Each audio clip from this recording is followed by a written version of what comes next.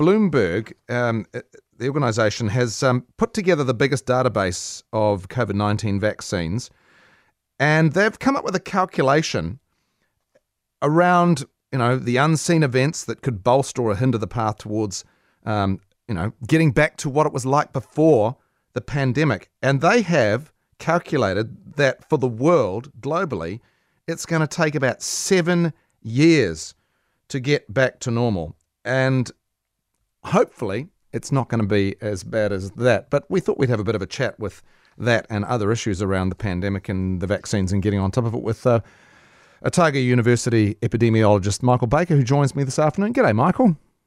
Yeah, kia ora. So, 7 years before the world gets back to normal. What do you make of that? Yes, well, I've got a lot of thoughts on that. One thing is, of course, what we even mean by normal, because many of us have looked at where the world was actually going prior to the pandemic, and we know that we are basically heading off a cliff in the medium term anyway because of sustainability issues. So many of us think, actually, this is a great time to think, what would the new normal look like? And we like to think maybe it's a big reset. Maybe we have really had a chance, maybe our last chance, to evaluate what's really important to us.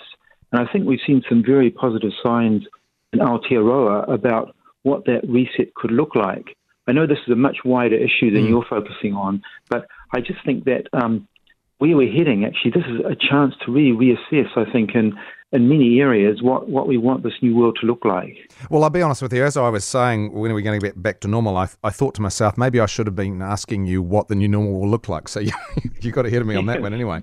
But, I mean, Right. what will it look like? Well, will there be, in terms of the global issues and countries that are poor and the haves and the have-nots, a lot of the time there have been stories around hunger and child poverty.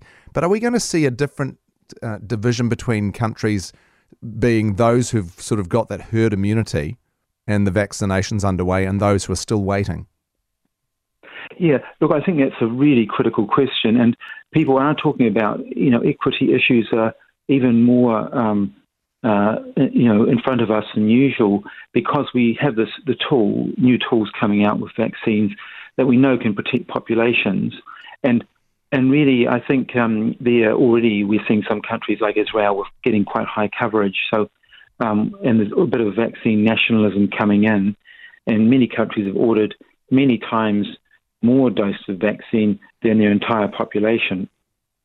So we know already, some countries are right at the front of the queue, and to some extent that was inevitable, but we have to sort of fight against that as well.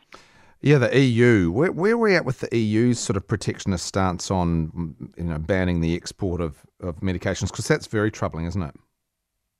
Yeah, I think that seems to be a moving operation at the moment. It's a bit hard to know exactly where that's got to, but there aren't that many absolutes with all of this.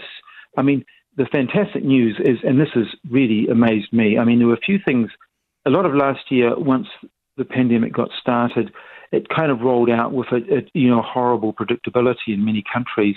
But the good news, of course, was the astounding speed of vaccine development, and particularly this whole new class of vaccines, the messenger RNA vaccines, which basically are very new, they're extremely effective, and they're very safe. That's what we're learning.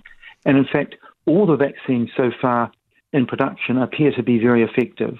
I mean, they look a little bit different in terms of percentage, but actually they all seem to be very good at stopping people getting serious disease and dying. So it's a big tick there, and they seem to be very safe. Yeah. And the other thing that I think the Bloomberg paper was a bit pessimistic about, it didn't really factor in the massive upscaling that's occurring with production all around the world. And of course, once you have these technologies, they can be licensed to other countries to start producing them in really huge quantities. And that is starting to happen. So what's going to be the factor that we consider when it comes to us engaging with other countries and opening our borders? Are we going to be doing it selectively? Is that traffic light system that everyone was talking about last week, is that something that actually has some merit? Yeah, I think, the idea of traffic lights is just saying, look, we need a risk-based system at the border, And already the world is splitting really into two major groups of countries. There's about a quarter of the world's population is now largely protected with an elimination approach, just like New Zealand. I mean, obviously, numerically, it's mainly mainland China, but also quite a few countries in Asia, Australia and New Zealand, where our goal is zero COVID in the community, and it's working very well. Yeah. It seems sustainable. It's good for economies and so on. So we can gradually open up into those countries with eventually quarantine-free travel. Yeah. The problem, of course, is connecting with the rest of the world. And what we'll see is, amongst certainly the high-income countries that are going for high coverage, by, I would say, later this year, we would see the pandemic very well controlled in UK, much of Europe and much of North America. Yeah. And for travel, we may even see that the airlines introduce a requirement for vaccination to travel. Vaccination passports.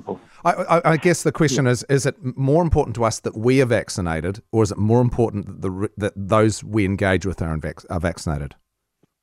Yeah, look, it's a very good question. I think it will be a mixture of both, but we could see, I don't know exactly how, I mean, it's very hard to predict exactly how this will roll out because there are certain features of the vaccines we're not sure about yet.